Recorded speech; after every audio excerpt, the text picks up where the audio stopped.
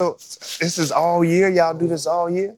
Every week. Every week? We probably had, 7, 8 weeks off in the last 16 months? Yeah. If we have vacation and stuff like that, we'll take off.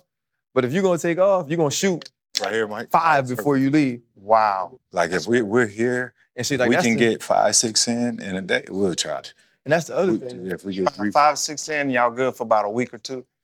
Yeah, we good can be. about 3. You can chill for a I little. see y'all be everywhere, boy. Yeah. Y'all be talking to everybody, boy. Yeah. Y'all be that's the life. That's the life. Let me hear what this motherfucker gonna say. I don't know what he gonna say. But that's the thing too, T. It's like trying to cover every conversation.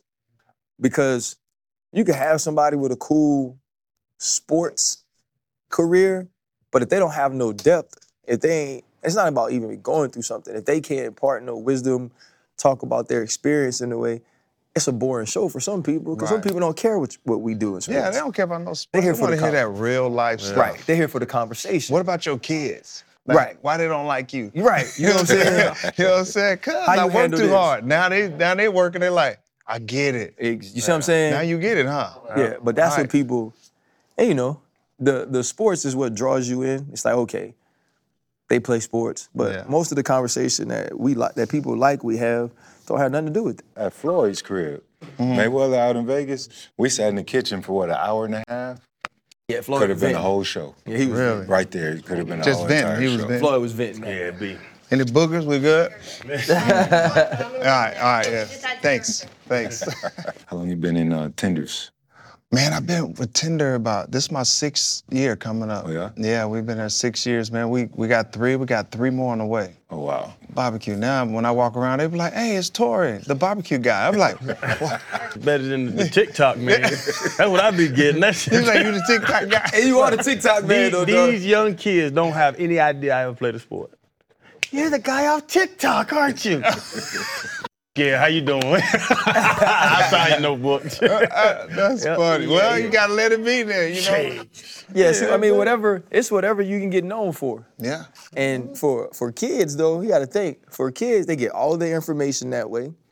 That's where they find their stars, and they could become stars from that. So to them, you like a bigger celebrity than some dudes doing movies. Oh, yeah. No, I'm gonna be a YouTube star when I grow up. I done heard that silly shit when I go to schools. Yeah.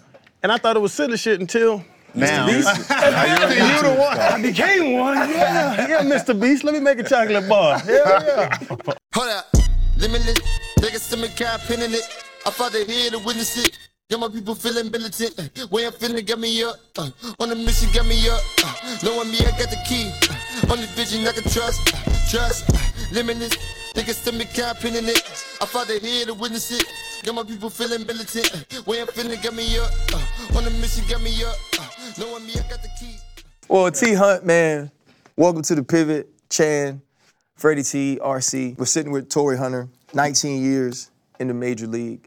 How about this? You're one of only 15 players with 350 home runs, right? 150 stolen bases, 450 doubles, over 2,400 hits. Only 5 of y'all are not in the Hall of Fame. It's Barry Bonds, it's Alex Rodriguez, Carlos Beltran, and Gary Sheffield. Wow. Now, I wanted to sit down with you and have this conversation because I've gotten the opportunity to chop it up with you privately and just talk about life. You're definitely somebody I admire and look up to from the adversities you've gone through and the man you've come out on the other side to be and the men you've raised. But for you, T, to be where you are, not just an entrepreneur, a very distinguished, sure, I dang to call you a serial entrepreneur, the way that you've just accomplished so much after baseball, but you come from humble beginnings in Pine Bluff, bro. Like, you went through real life with things that you dealt with your father, your older brother. Obviously, you had your mother there to make ends meet, do everything that she could for you. I think your brother, big brother Torii, yeah. was basically like a father figure to you. T, I don't know if this is true, bro. You went to school and you had a crack pipe fall out your jacket? Yeah. What is that type of life or upbringing like? The older I get and I look back at my past and I look at my family issues, I look at my neighborhood, I look at all the stuff around our city in Pine Bluff, I used to be angry about it, just like, man, I showed a little anger here and there on the field. I showed anger out in public every once in a while, and I realized it was my prison. I look back and I made it my prison. So anytime in my future you see me angry, it was because of my past that was holding me back. But now I kind of look back and make it my schooling. I look back and I learn from it, and I go, man, I could have did that different or whatever it may be. The times when my dad was a crackhead walking down the streets and all the girls are like, I seen your dad walking down the street. They're laughing, angry. You throw these hands with somebody, We had lights cut off, knocking on doors for food. The neighbors, we all took care of each other. One neighbor might didn't have sugar, and they'll come to our house to get the sugar. A lot of people know how it went. And if we didn't have bread, we went to the neighbor's house to get bread. But it was just some hard times. At the time you're going through it and you get older, you start looking to your right and you're looking to your left, and you see other kids, they got their mother and father in the house and they're sitting at the table, they're eating dinner together, chatting it up, and we never did that. And you see they go to the movies, they're traveling, they come back and say, hey, we just left Kansas City, Missouri. I'm like, what that look like, Right. I don't know what that looks like, right? Angry. Now I start seeing these kids to my left and my right. They were doing things that I never thought I would be able to do.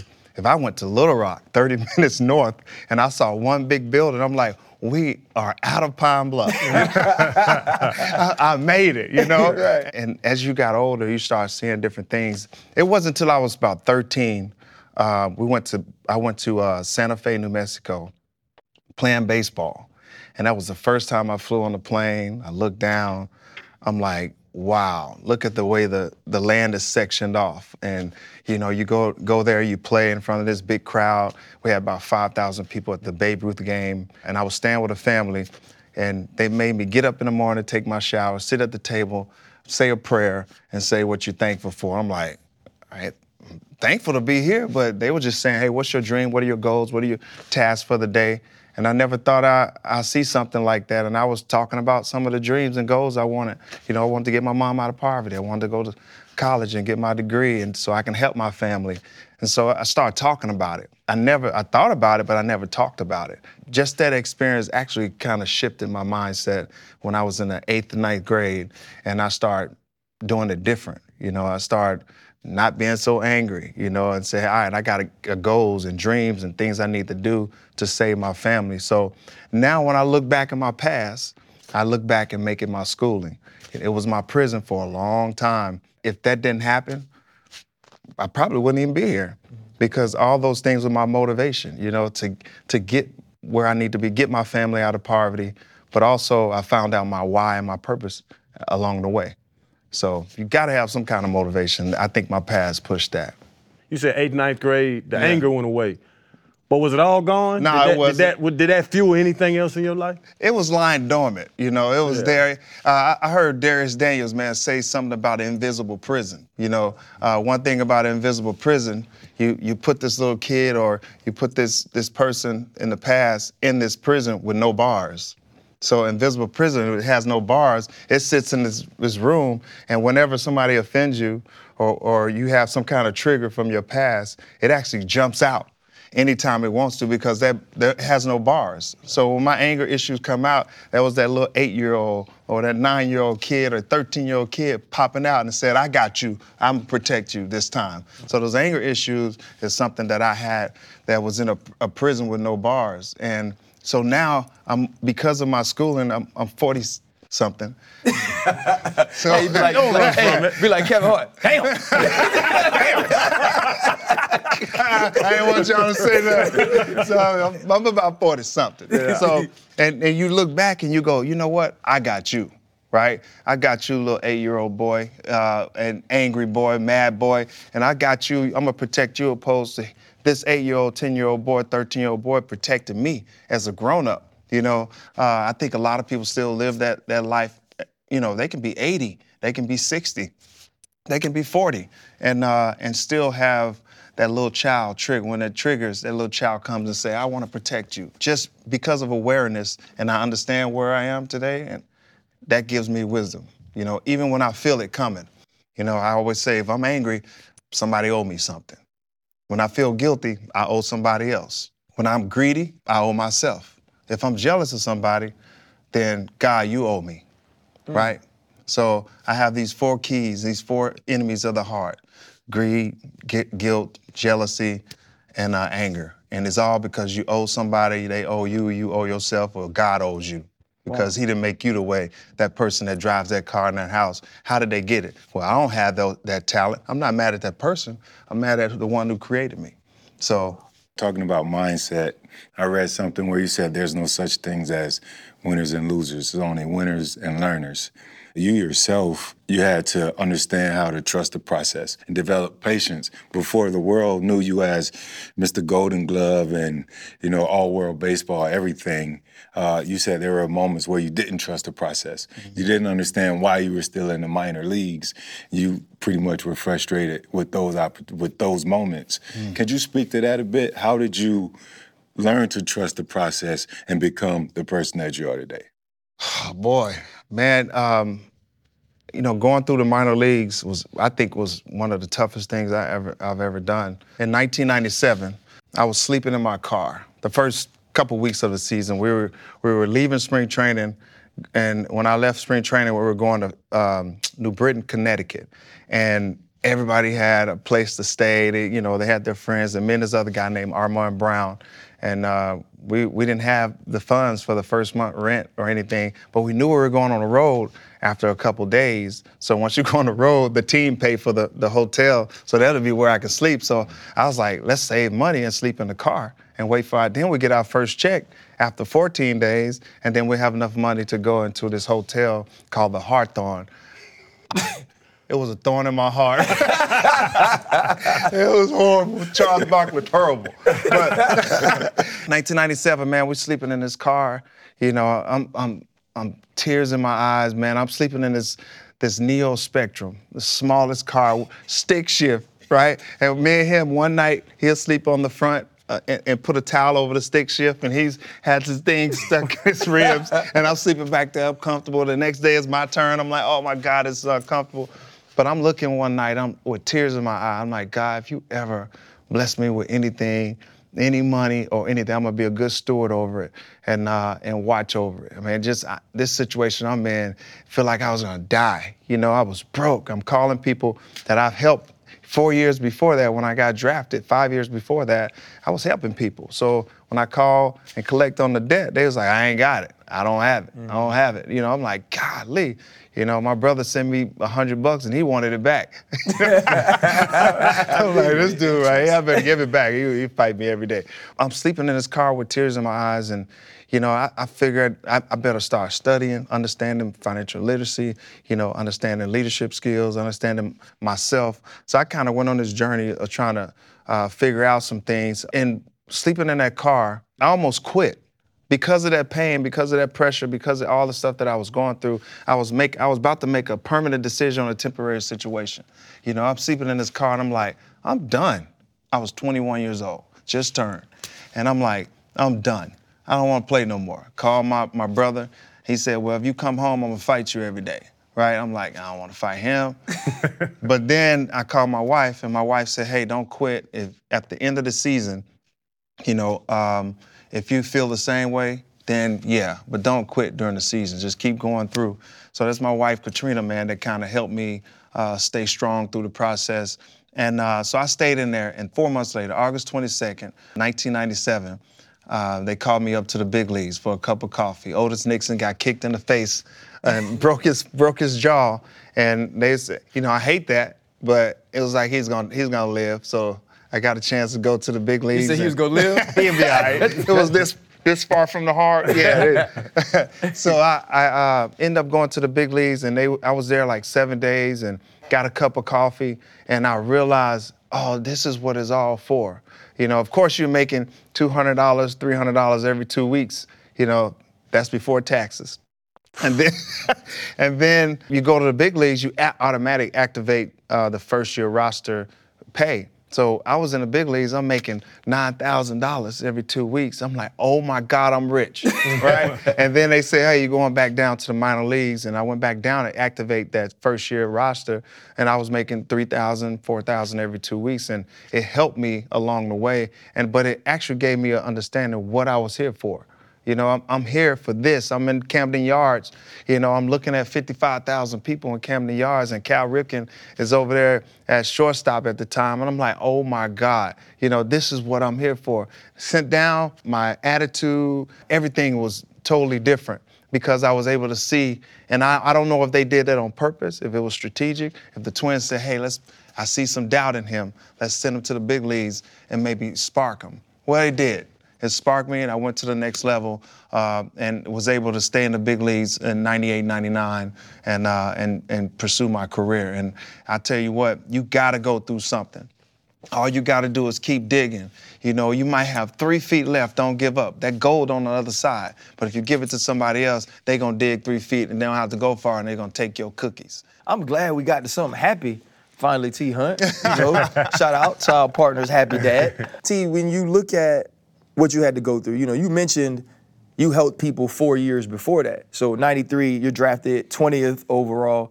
You were set up. You thought you were going to go to college. You kind of negotiated out with your uncle, and you go through all these things, and you finally make the big leagues. And when you're in Minnesota, like, the fielding is easy for you. Yeah. What was it? 0-2, Bonds hits the ball in the All-Star game. You go, first off, dog, don't nobody do that in the All-Star game. Oh, yeah, See? you know. Like, dude, you don't rob Barry Bonds in the All-Star game. You want to know the true story behind that?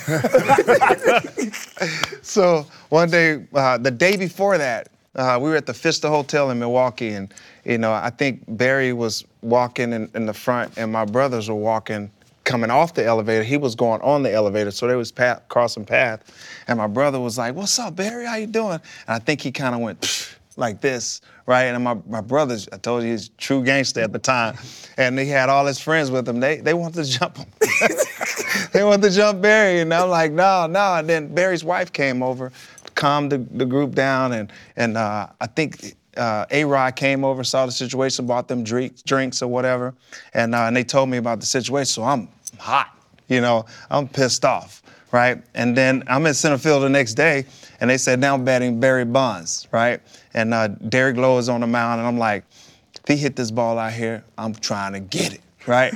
When he hit it off of Derek Lowe, he hit the ball, crack, and I was like, I started running. I said, oh, that's gone. I ain't gonna be able to get that one. And then all of a sudden it went, whoosh, started blowing back. I'm like, oh, I might have a chance. So I went up. I'm telling you, I jumped with all my might just to rob that thing. And then I caught it, you know, and I came down, and Ichiro right next to me, and he said, holy you know, I'm like, oh my God, I didn't know you spoke English like that. Right, I'm running, you can see me saying nice. I'm running off, I'm like, nice, bro, I never knew you could do that, right? And then I'm running in, and I see Barry, he was waiting on me. I'm like, man, come on, right? And so I'm running towards him, and then he went low. You know, he gave me a high five, and I went high, and then he went low, and I was going like, you ain't finna pick me up. And then he picked me up with ease. I was like, oh, shit, this dude's strong. I said, oh.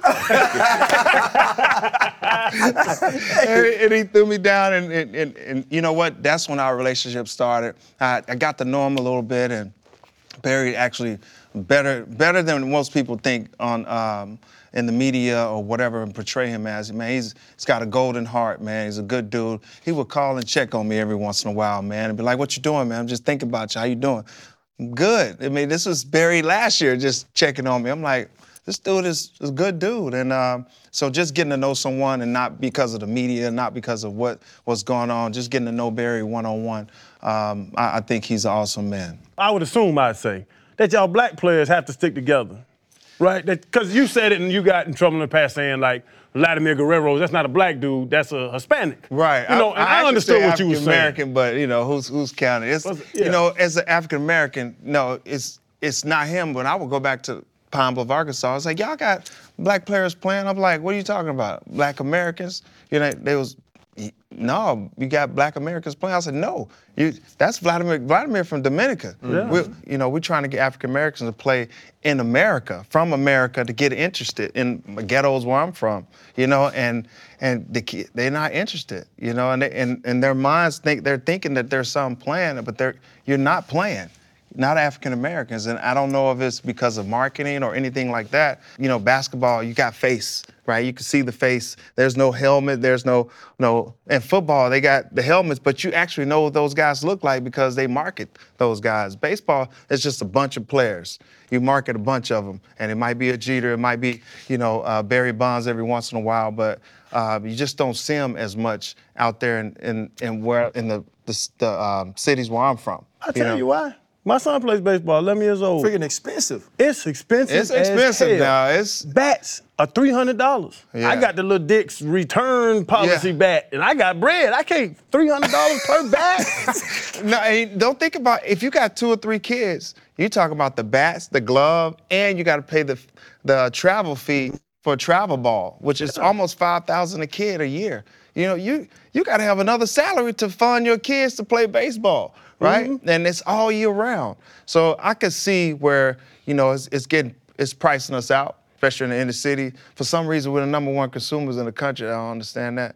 But we also getting priced out in baseball, the game of baseball, which I love. I call baseball is life, life is baseball. Baseball, 3 out of 10, you're a hero, right? 7 out of 10, you're gonna fail, right? Life gonna give you those same apples. Right? And so when I call baseball life, life is baseball, you need to understand failure. You need to actually turn and make adjustment on failure quick because you're about to face Roger Clemens in 30 minutes. He struck you out, but what did he do to you? So you sit and you're like, for 30 minutes, I got to face him again. What did he do to me? So what I do in life, if I have something that struck me out, I go, man, I need to make this adjustment. We had issues in this business. We had issues in my other business. And we like, all right, let's brainstorm. They might be patient, but I got 30 more minutes to make this happen. So because of baseball, it actually taught me a crazy lesson about making adjustments. And then when you make the adjustment, execute it, right? So now I take this whole thing into my business world, into my family, and my relationship. If I make a mistake, I say, was it my fault? Right? No, it wasn't my fault. So it ain't never your fault. Never yet. He struck me out. He struck me out. Right. This dude got 2 nostrils and he drive a Mercedes just like you. So he trying to get you just like you're trying to get him. So whoever has the best strategic plan and adjustment, that's who's gonna win. And Roger just happened to have that, in his arsenal. And and that's what I say about life, man. It's the same way. You're gonna fail 3 out of 10, maybe 9 out of 10 in life. So if you can just get one, to get one of those things, you plant those seeds and do all those things, you go to the banks and say, hey, can I get a loan for this business? And they say, no. The law of averages, 1 out of 10, right? Just get 10, you're gonna get 1. So if you want 3, go get 30. Like asking for phone numbers. Gotta do it. Yeah, you ask for phone numbers. You at the club ask for 10 phone numbers, you're gonna get 2, 3 phone numbers. Man, they gonna call you something totally different. Look at that cat over there. They got a stalker over there, man. That boy thirsty. He thirsty to the mug. You gotta ask 10 different ones in different spots, though. Right. See? You don't keep going back to the same section, no chance. Same section? The bathroom. This episode is brought to you by Visit Williamsburg. In Williamsburg, Virginia, there's never too much of a good thing. Whether you're a foodie, a golfer, a history buff, a shopaholic, an outdoor enthusiast, or a thrill seeker, you'll find what you came for here and more. So ask yourself, what is it you want? Discover Williamsburg and plan your trip at visitwilliamsburg.com. You stand right by the bathroom. Ooh, boy. Chan. Everybody got to pee. Hey, Chan, that is human predatorial. nature. That's That's not predatorial. predatorial. That's man. a spot in the club. They You are the thirsty TikToker. Listen, Man. they should put a That's rope what you up are. if they don't want me to stand by the bathroom. Bro, you all right? I'm good. Now I'm married. Now I'm talking about back in the day. I thought we was vibing on Did the you- 1 out of 10 things. So you married. Yeah, married, 12 years. You didn't meet her about a bathroom, did you? I met her at a charity event I accidentally that's went to you because did I don't good go to at things that. like that. I be at the club. I accidentally walked into a charity event and met my wife. That's charity. What a loud music. What the little dresses. My wife was standing there in front. Well, at least she was doing something for a good cause. You was like, you know what? I'm gonna marry this one, not the one in the club. Nah, Hey, that was that blessing though. You know what I mean? Yep. You found yourself in the right spot, and say, "He who finds a wife finds a good That's a thing." good thing. Look at you. And I Right. snuck her over there. I gave a little money to the pot. Whatever, You did good, little man. collection That's plate. great. And charity, she been dealing with charity for a long time. Hey, you don't understand, Torii. My wife the same way. See, you mentioned Katrina. Obviously, you know your boys. Coming up, you go from Minnesota to Los Angeles. You become an Angel. I think it was Thanksgiving '07. You signed, and it's like you almost had two separate careers. There was this outstanding fielding career where you was figuring out hitting, and then you become a silver slugger when you get to the Angels, and so you have this career which I think put together makes you a Hall of Famer. But you had to learn to be a family man through that. Yeah. And you had to grow. And a lot of the wisdom that we are getting now, you had to learn through making the mistakes, making the adjustments. You mentioned Katrina. I've met your wife, lovely woman. What has been the evolution of that relationship as you've learned to get out of some of those prisons that you say growing up in Pine Bluff kind of set you in? With my wife, we grew up together in Pine Bluff, and so we kind of know each other. I've been coming after her since I was 14, and then she realized like, all right, he did enough. Took me 4 years to get that. You know? Good grief. That was 4 dedication. years I've been trying to You get out that. there. Then she said, all right, I get you, you know.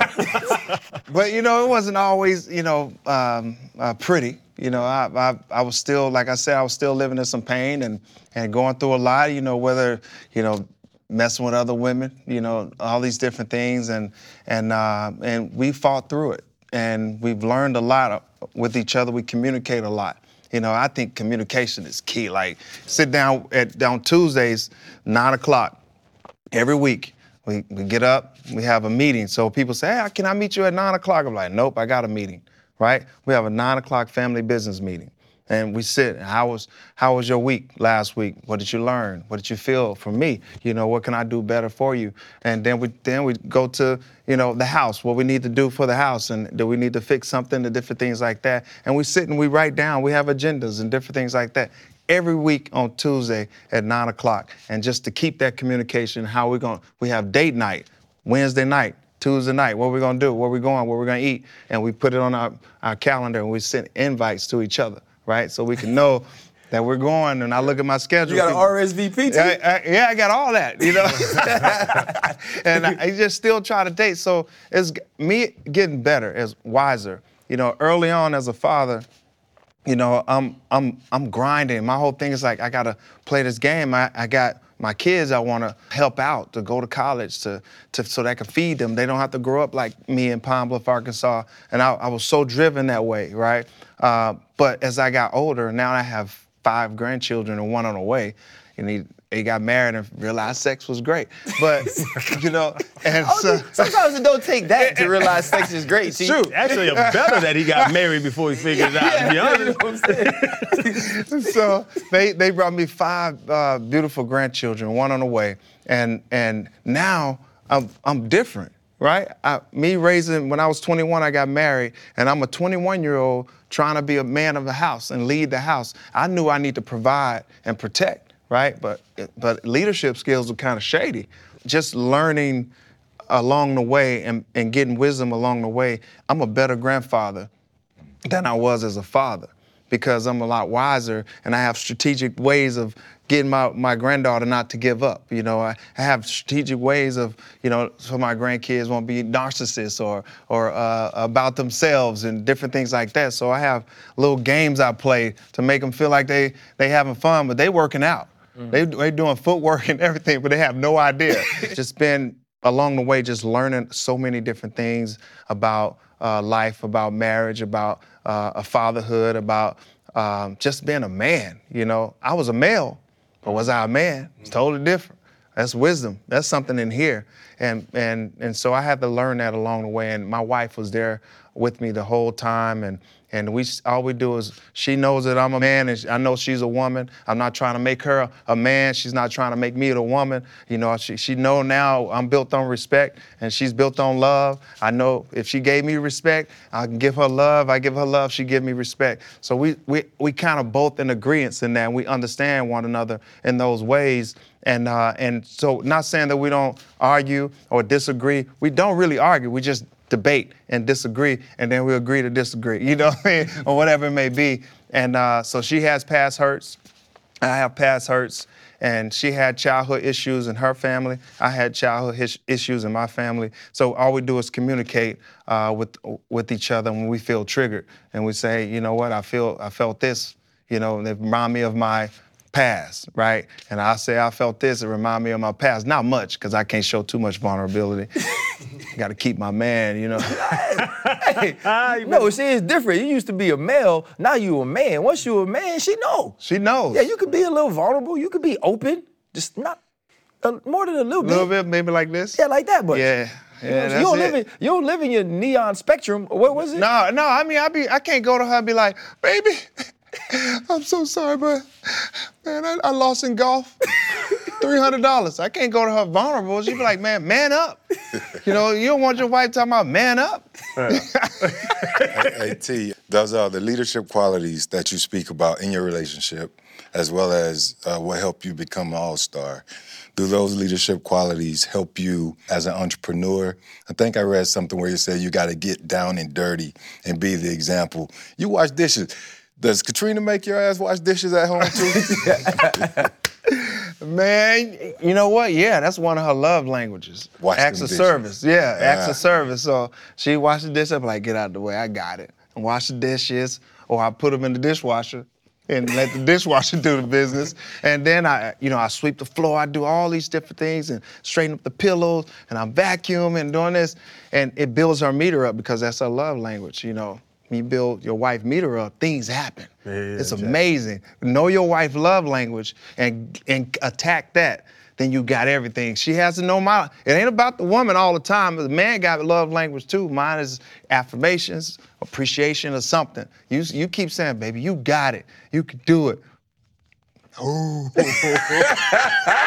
know what I'm saying? You gotta have that. You gotta know your spouse's love language, and that's something that I've definitely learned along the way. Leadership qualities, as far as leadership qualities, man, when I was in the clubhouse, I would, when I was young, I would go and get to know every last one of the players on the team. I'd be like, where you from? Talking to them. And then I go to the next person, talk to them in spring training. You got 6 weeks to get to know all the new faces, the new players, even some of the minor league players that might be there later. I get to know all of them and know their name, their background, their city, and how they move and how they tick. Some you got to kick in the butt. Some you got to, stroke their ego, or some you got to just tell them, hey, man, you got this, and build their confidence up. And one day when I was with the Angels, I had a guy and say, hey, man, you got a gift. Was that Smitty? That was Smitty, yeah. Smitty, he said, you got a gift.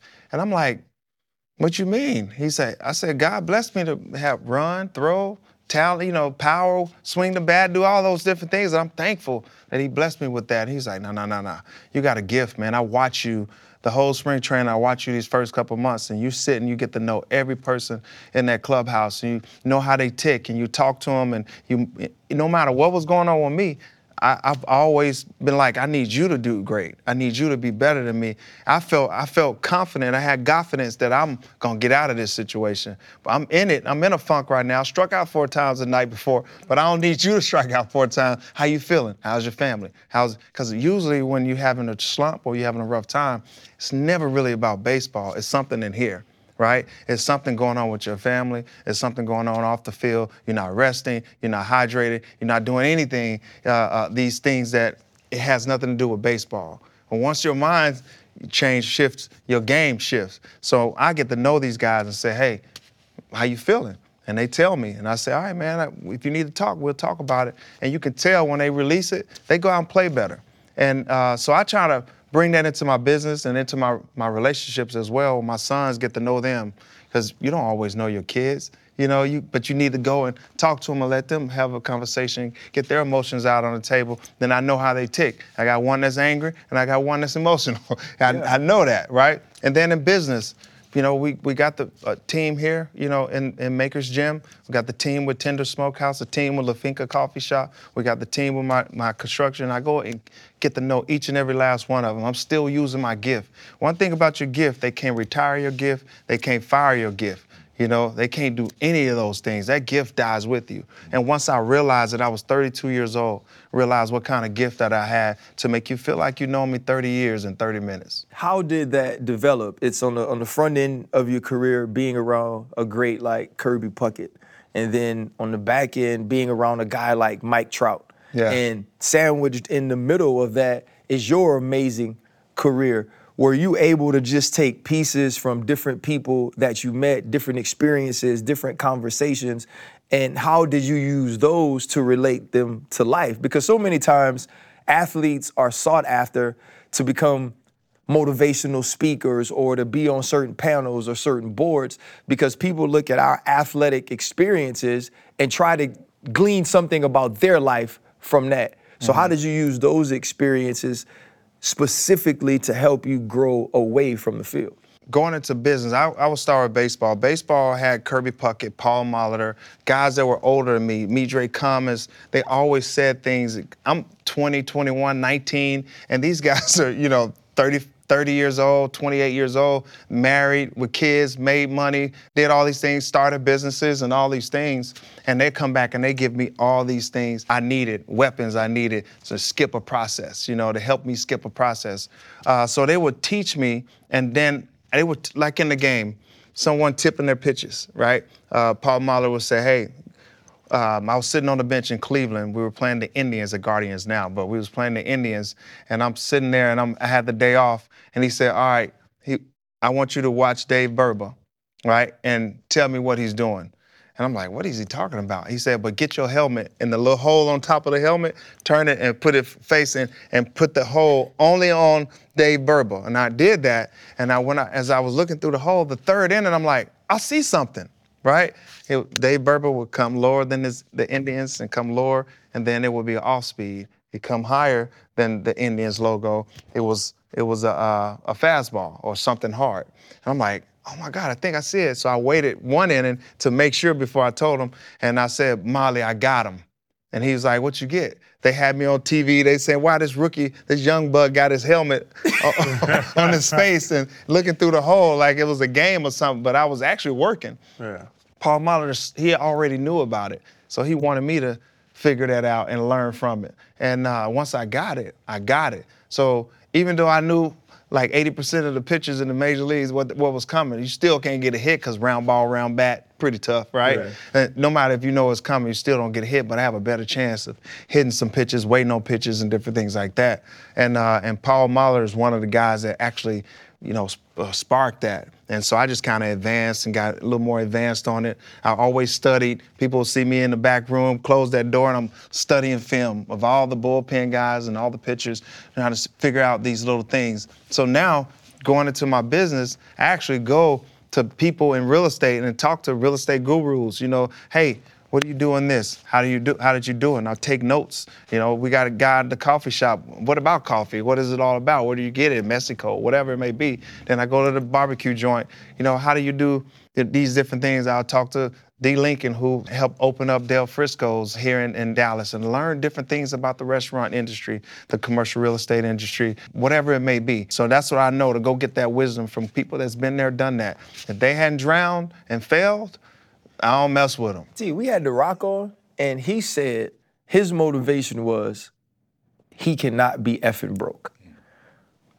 You talked about growing up, knocking on doors for sugar, sharing loaves of bread with whoever had them, living in your car and saying, God, if you give me anything, I'm going to be a good steward of whatever money, whatever blessings they are. A lot of times in our community, we don't have that financial literacy. Mm-hmm. We also have the dependency of we made it. Yeah. It's not often that you get to make it or that I made it. How has that influenced the way you work with the community, our communities, and communities of people who don't understand that type of financial literacy, who may come from the same background you do? That was my motivation for getting out of poverty. That was my driving factor, right? Wasn't my why though. You know, What was your why? man, I could see myself in a coffin, and then 100 years after me. I saw myself in a coffin. That's what men do. We go out, and we go way out and say, all right, this is what I want my great-great-great-grandkids to have. Or this is what I want, legacy I want to leave in my community, that I built businesses, I created jobs, and people go home and have food, shelter, and clothing. You know, when you can create food, shelter, and clothing and do those things, since I was a youngster, man, I always told my wife, I told my mother, man, I want to own a business, all because I watched Trading Places. Eddie Murphy's on the street. Next thing you know, he's running the business, and that little show right there changed my life, right? And I'm like, I want to be that. I don't see myself working 9 to 5. I see myself starting a business and creating jobs so people can have food, shelter, and clothing. I think that's the most powerful thing that you can do. My driving factor is not to be broke. You know, that's what it was when I was younger. Ain't no lights gonna be cut off in my house. I'm gonna figure out how to get it done. It's gonna be food in my house so my wife and kids can eat, my grandkids can eat. We're gonna do that. That's my driving factor, but it's not my why. My why is bigger than me. My why is not about me. Me not being broke is about me. I can be driven by that, but my why is never about me. It's about others. And that's what I try to focus on, because I know I'm driven. That's not gonna happen because I'm gonna fight through it, and that's what keeps me motivated and keeps me going. Why is not about you. What was not broke to you?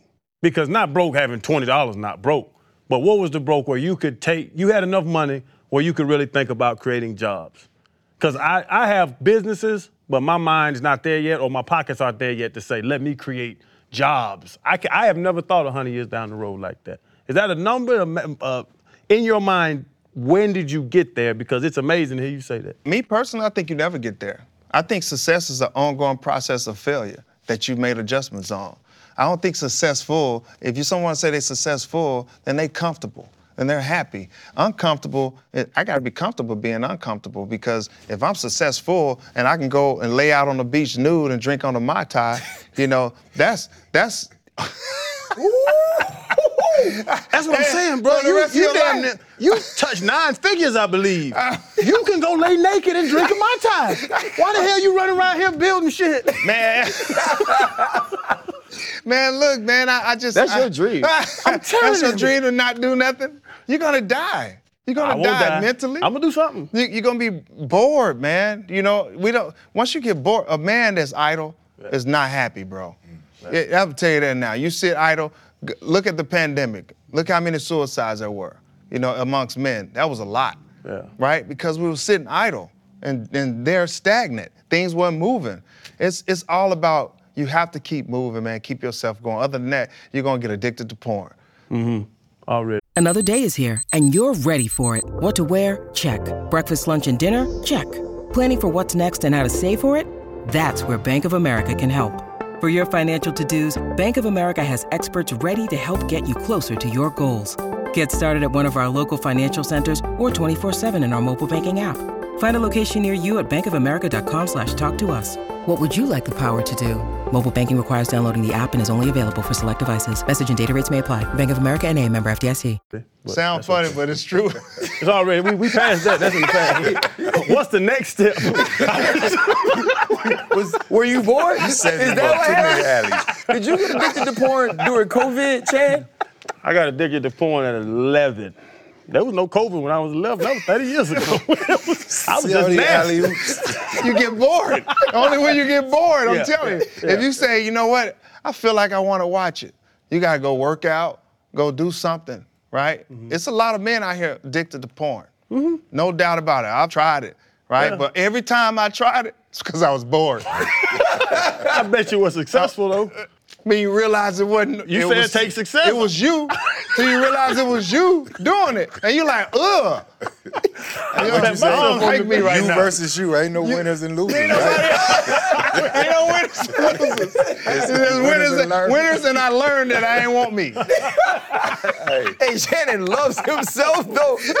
He loves himself. What is wrong with y'all, hey. This guy. Hey, no wonder y'all call. We got to pivot. We got to pivot. I'm gonna help you out We with need to that, pivot. Torii. You talk about your why, and you talk about legacy and your family, but there's another why. You have the philanthropic endeavors, the Torii Hunter Project, right?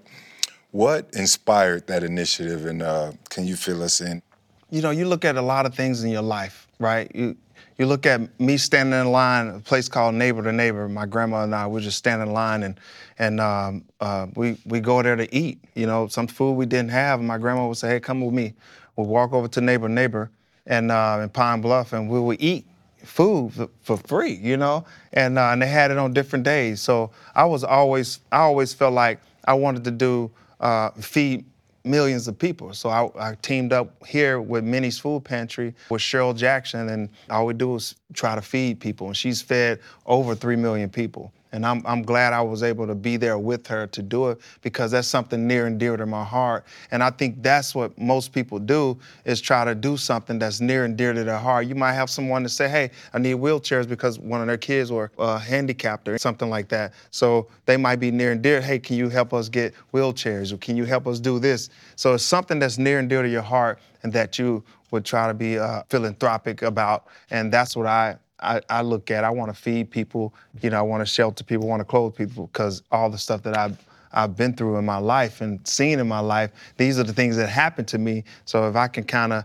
help solve those problems in those areas, I think that's living that dream, and that's your why. And that's how I created a lot of my foundations. You kind of full circle mentioning the way you grew up and growing enough to where you actually said a prayer for your father to be delivered.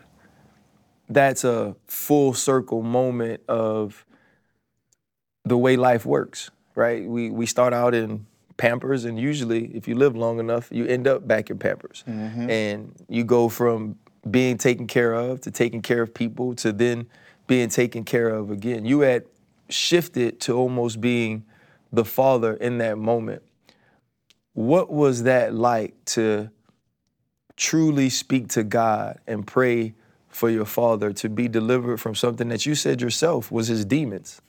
You know, I prayed for him, and every night I'm praying for him, because my brothers would call me and say, "Hey man, the lights are off." When I'm in the minor leagues, and I have to send the little cash that I had to get the lights cut on, or my dad took the TV and pawned it for cash, or whatever it may be, and you just pray that he stay healthy, or somebody don't shoot him or jack him or anything like that, or he didn't die from the drugs. I mean, I prayed for all those things, but at the same time, you know, me getting to the major leagues, I thought money would be the thing. You know, if I could just make enough money to get him in rehab. Well, my dad been 15 rehabs, man, and he always revert back. And so it kind of made me angry, you know, a lot. My dad, you know, I want my relationship with my dad, and, you know, I'm 13, 14, 15 years old, isn't that this kid? He said, "I'll be at the game." And you look in the stands, you don't see your dad, you know, and it happened all the way through high school. You're like, "I'll be there." And you get there, you hit a couple home runs, or you throw a touchdown pass, or you stick somebody, you're looking for your dad, he's not there. It's like, man, I seen this in the movies, but I'm actually living it, you know? Every time I saw he wasn't there, I got angrier and angrier, you know? But it wasn't until I was about 25, and I said, you know what, I'm gonna talk to my dad, see what's going on. He was a horrible husband, you know, and I feel like he was a horrible dad, you know, all these things. And so I said, took him out, we hung out for a minute, and we were talking, and he started telling me about his demons, about his life, about how, you know, his dad died, you know, when he was young, probably from crushed glass from a mistress. You know, my dad had a lot of different family issues. He was dropped off, and his mom went and pursued a whole life in Vegas while he dropped off with her sister and, you know, stayed there for the rest of his life. And then, you know, he went to Vietnam, and his bunkmate killed himself, and blood was all over him. He thought he talked him off the ledge, but he ended up, you know, killing himself, and the blood fell through the mattress and landed on him, you know, and he woke up, couldn't believe it, right? And so when you start talking to your father, whoever is out there, and you got a dad that's going through something, they don't talk about their demons. But if you go and you ask them about it, and they talk about it, don't be angry. Listen, because that's probably why they're acting out. I'm not saying my dad is great right now. My dad's still fighting his demons. He's in rehab right now. He's still fighting his demons, but I know who he is. I know his character. I know why. I understand. So I'm more patient with him now, and I talk to him all the time, and I'm not talking to him with anger. I'm talking to him with love. I'm telling people about father issues and how to deal with their father, but I wasn't good with my father. So there's no wisdom in that. Wisdom is heal pain, right? Wisdom is not pain. Right? I'm still going through these things. You got old people in here. You got people that's older, 80 years old, still mad at their dad, but yet giving advice about how to get out with your dad issues. Don't listen to them. Wisdom is heal pain. When that person's healed, he has wisdom to give. How has that affected the way you've been as a father? Because we see sometimes you hear, whether it's the excuse or the reasoning, I can't be a father, or this person wasn't a father because he didn't learn to be a father because he wasn't taught. And then you'll have, and I have friends that are like this, that didn't grow up with fathers, and because they missed them, because they wanted them there, they go above and beyond to be there for everything, to be supportive, to be present, to make sure that their child doesn't have the experiences that they have. How did that revelation, or even maybe that conversation, affect who you were, shape who you were as a father? Man, just what my dad went through, I knew what not to do, right? I still had to learn a lot of different things. And sometimes we have issues in our life, we overcorrect. And then you're gonna have the same issue, just different, because you overcorrect the situation. You say, no, you're not going there. No, you're not going. And next thing you know, they got rebellion. Right? Because your parents went there and they did that and they did these things and it didn't work out for you. And sometimes our experiences, we gotta be careful putting it on our children, on our wife, or on our friends, or whatever it may be, because sometimes those experiences that someone else had, they tell you not to do it, but yet it might not have been for them. It was actually for you. You can do it. So sometimes you gotta be careful overcorrecting the situation because it can get worse. And so I think I overcorrected a lot of things. and there's no. I thought they threw the parties at your house, T. They did. I let them throw parties, and I chaperone, and you see things that you shouldn't see. But in high school, them high school parties was wild. I'm like, all right, let's have a Halloween party. No, it became a strip joint. What is going on? Yeah. I thought they have masks or whatever. But anyway. So, man, who knows how to be a father? Who knows how to be a mother? Everybody's built different. Everybody has a different DNA. Every person that died, every person that's coming, right, don't have the same DNA you have or fingerprints that you have. You're built and created differently, but you're all beautiful. But you can't tell somebody how to parent that child who has a different DNA. You can't tell somebody we're all different. And so that's what I've learned, to just be patient with people, understand them, get to know them. And once you get to know them, then you kind of manage them in that way. And that's what I try to do. And T, it's interesting with your father, because I was just thinking about there might be kids going through that right now. Not that made it to the major league, whatever, but get a little money and have a drug-addicted parent. How did you navigate trying to help him and not enable the habit? Because knowing any $10 sitting around could become a damn rock. My dad was very creative, though. He was creative on how he was gonna get it, you know? Yeah. And he would come up with some crazy stories. I'm like, man, you are creative. But that sounds like a crack move.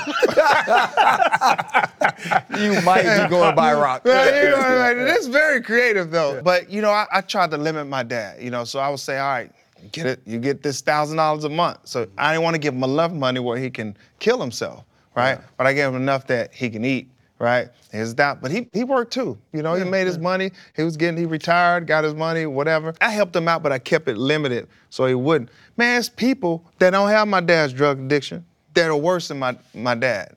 Once the family find out you signed a 5-year, $90 million deal, or a 5-year, $47 million deal, 5-year, $26 million, 1 year, 10, right? They find out you got all that, they coming after you, right? What about me? That was facts, by the way. That wasn't, how we throw out, it's like hyperbole. It's exaggeration. Like if I say, if I sign a 5-year, $90 million deal, that's not my actual deal. Yeah, no. That was his. And then he said, what if you signed like another one? It was like 47 or something like that? Yeah. That was another one of his deals. And the baby, 2 for $26 was the baby. And then 1 for 10. That sound like the baby. The 1 for 10 sound like the baby. But babies are good. And they put it on the news, man. That's the worst thing that can happen. You put all them contracts on the news. You're like, all right, guys, here's the meat. Go get them. You know what I'm saying? That's a good problem to have, but the worst thing that actually happened, Torii, is to be in the NFL and to be a practice squad guy. Your family can't differentiate between this guy that has a 5-year, $100 million deal, and they think that you're on the practice squad in the NFL, that you got millions. Yeah. I think that's the worst problem to happen, because you ain't really got it like that. That's what I'm saying. Hey, I'm saying because you have it, right, you don't change. Like, people really think that people get money, they change. No, they don't. Money just exalts who you really are. I just know, because I grew up in the minor leagues with a lot of these guys, and then when they sign, $50 million, $60 million deals, you'd be like, man, they'd be like, oh, he changed. I'm like, no, he ain't been that way. Money exalts who you really are. Money changes people around you. Money changes the vision of you, right? So when people look at you, they say, money, what can I get out of him, right? I'm not saying everybody, but it happens, right? Especially with your family members, because Team Hunter, there's like, we all made it. I don't have to work no more. You're a lie, right? So they would come to me and I'll say, I was wondering why everybody's calling me in January, right? So I'm like, man, why get all these calls in January? And it took me years. My wife sitting up, we laying up, we talk. I'm like, why I keep getting like 200 calls in January? So when I started looking at it, and I found out financial literacy had a lot to do with your emotions. The love of money is the root of all evil. Money is not the evil, the love of it, why you lie, cheat, and steal, or you get emotionally attached to like Thanksgiving. Then it carries over to Christmas, and you get a giving spirit, and you want to go out and hang out, you want to travel, you want to go see different things, and then next thing you know, January hit, you broke. I can't pay my rent. Things that happen. And I got these calls for 5 years, and I'm like, why is... So I came up with this thing called January No. So you call me in January, oh, my house, I'm about to lose my house. I'll be like, call me in February. Guess what? I don't get that call, because they figure it out, right? I still, to this day, get calls in January from somebody different, or even repeat offenders, I call them, right? And they call me in January, and I still say no. February, they call me, I'll be like, okay, what you need? But most of them don't call me back in January because they figure it out. Yeah. But they know that they had an issue early on. They knew they couldn't pay their rent in January, but in December, I saw you on social media kicking it. I saw you in Vegas. I saw you in New Orleans. I saw you go visit your family. Somebody had to pay for that flight, right? So I saw you give gifts. I saw you receive gifts. So how are you calling me in January, right? And then you get that call, I figured out if money's emotional, people spend emotionally. Every time I spend my money, I spent it because of my emotions, not because of my mathematics. It's people that's smarter than you in this world that know math, but why they broke? Emotions. Your financial literacy got everything to do with your emotions. Well, on that, I'm gonna stop being emotional, because I'm trying to be more literate. T. Hunt, man, I appreciate your time, man. Thank you. There's a ton of wisdom given, ton of gems dropped, but I think more importantly, when people like you get an opportunity to share their journey, all of us learn so much from it, man, so we appreciate you. Man, I appreciate you guys having me, man. I understand why you call it the pivot, because sometimes, you guys are sports guys, but you guys come and talk real life things so to help people live. So you think that you're gonna get this, but we pivot. And we go the other direction. So appreciate you guys as well, man. My man. For sure. Good. Hey, that boy dropped the contract numbers though. Hey, when he was dropping them, I let the first one slide. I was like, okay. Okay, hypothetically. Yeah, that's a hypothetical. Then I heard the second one. I was like, I just Googled that. You know what? Because I ain't look at mine that many times. I wasn't as happy as him. 3 for what? Man, fuck y'all. Hold up, limitless, biggest stomach guy pinning it. I fought the here to witness it. Got my people feeling militant. Way I'm feeling got me up. On the mission got me up. Knowing me, I got the key. Only vision I can trust. Limitless, biggest stomach guy pinning it. I fought the here to witness it. Got my people feeling militant. Way I'm finna get me up. On a mission, get me up.